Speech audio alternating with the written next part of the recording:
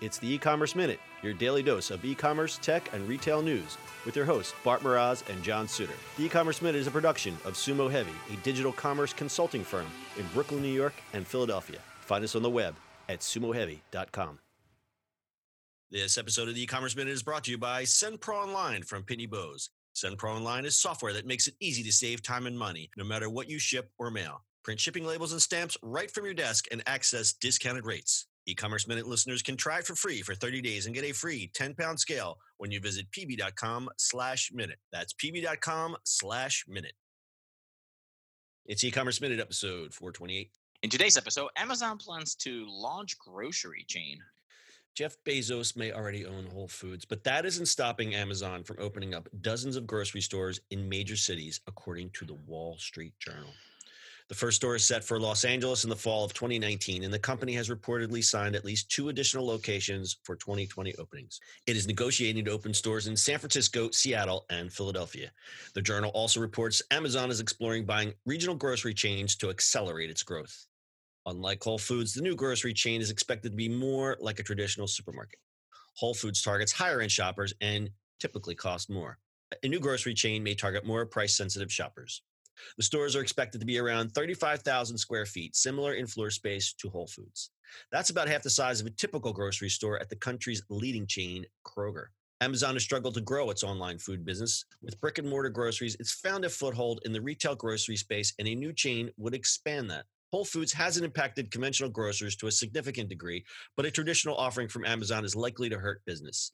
Kroger and Albertsons have tried to shore up businesses by improving in-store technology, online shopping, and order delivery. If the online retailer is successful in adapting its low-price strategy online to its real-world grocery stores, it may also have an impact on margins for the main players already in the market. Yeah. More grocery plans. Gotta love it. Well, not so fast. It's grocery business, as we say in many podcasts, is a very difficult business with razor-thin margins. It's very, very hard business. And Whole Foods hasn't exactly been kicking ass. Whole Foods is, they came out and said, oh, we're going to change Whole Foods. We're going to slash prices. The prices are still the same. It's still a whole paycheck. I think some of the quality has gone away. Don't send me email. Send it to Bart. But I think Whole Foods is not the Whole Foods of the past. I've seen a lot of changes in the 2 Whole Foods that I go to, and none of them are good. That's not to say that Whole Foods still isn't head and shoulders better than most grocery stores, but I think the original charm of Whole Foods has been sucked out of it. So why are they opening a completely different chain? I'm going to tell you why.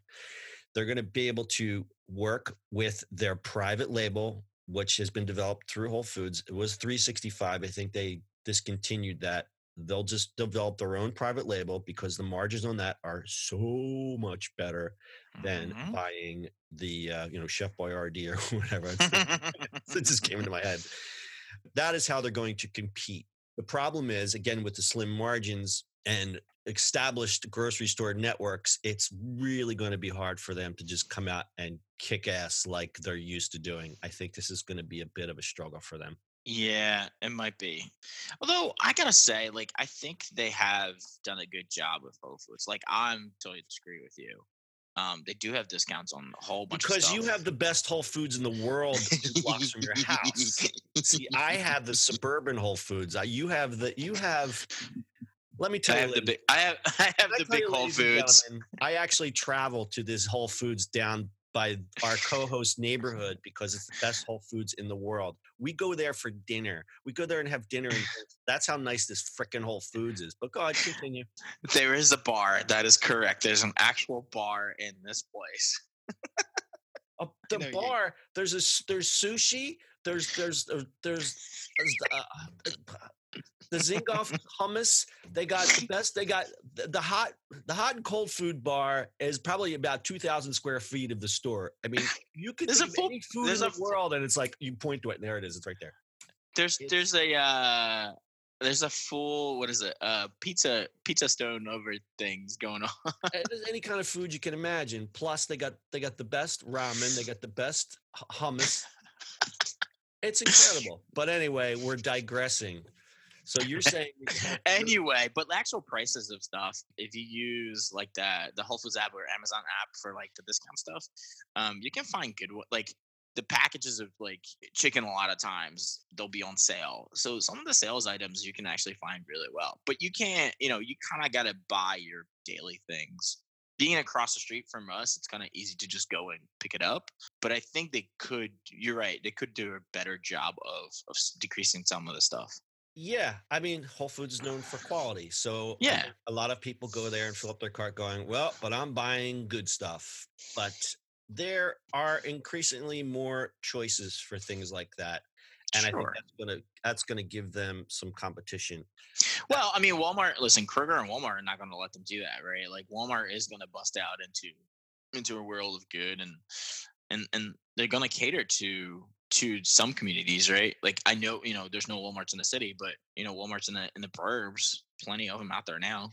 And we've talked about how much money that Kroger, Walmart, and even Target are putting in towards their Hmm. grocery Hmm. business.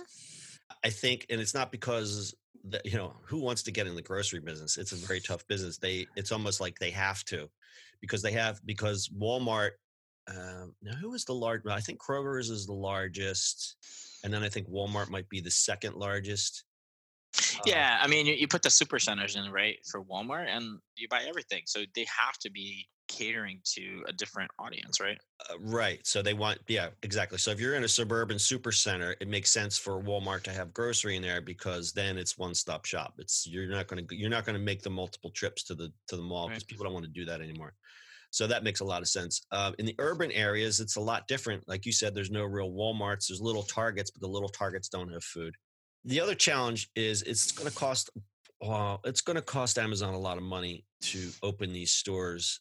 I mean, if you're talking about a 35,000 square foot store, the one stat I read for 12 stores will cost $100 million. So it's not.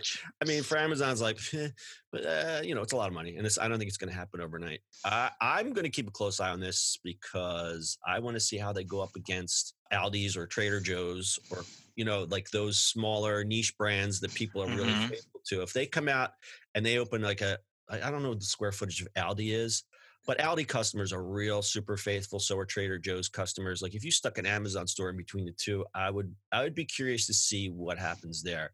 I don't think Kroger is gonna really have much to worry about because they have the giant supermarkets. But I think those mid-level niche stores Yeah. might be breaking out the sweat. Hey, John, but if you don't go grocery shopping at your store, do you ship it? Do you have a chip? Well, if you do, you'd use Send Pro Online from Pitney Bowes. Are you paying too much to send out packages and letters? Wouldn't it be nice to have a solution that give you the lowest rates? With Send Pro Online, it's easy to save money no matter what you send, from packages to overnights to letters. And with Send Pro Online, you can easily compare USPS, UPS, and FedEx rates all in one online tool. You can also gain access to special USPS savings for letters and priority mail shipping. You can print all your shipping labels and stamps from your own printer, and you can track all of your shipments and get email notifications when they've arrived, because that's very important. Sometimes you send and you don't know if they've received. Send Pro Online is very affordable. It's only $14.99 a month. And for being an e-commerce minute listener, you can get a free 30-day trial to get started, plus a free 10-pound scale. It's not a 10-pound scale. It's a scale that weighs up to 10 pounds that helps you accurately weigh your packages. Visit pb.com/minute to access this special offer. That's pb.com/minute. Experience the better way to ship with a free trial of Send Pro Online. Bart, any last words? Go find the big ginormous Whole Foods. You will quite enjoy it. It's a beautiful Whole Foods in Center City, Philadelphia, near the Art Museum. It's worth a trip. That's your e-commerce minute for today. We'll see you on the internet tomorrow.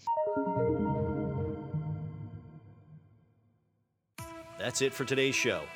If you like the show, do us a favor and subscribe or leave us a review on iTunes. And don't forget, you can now listen to the e-commerce minute on your Amazon device. Just add e-commerce minute to your flash briefing. And finally, if you have a comment or suggestion or just want to say hi, find us on social media at Sumo Heavy.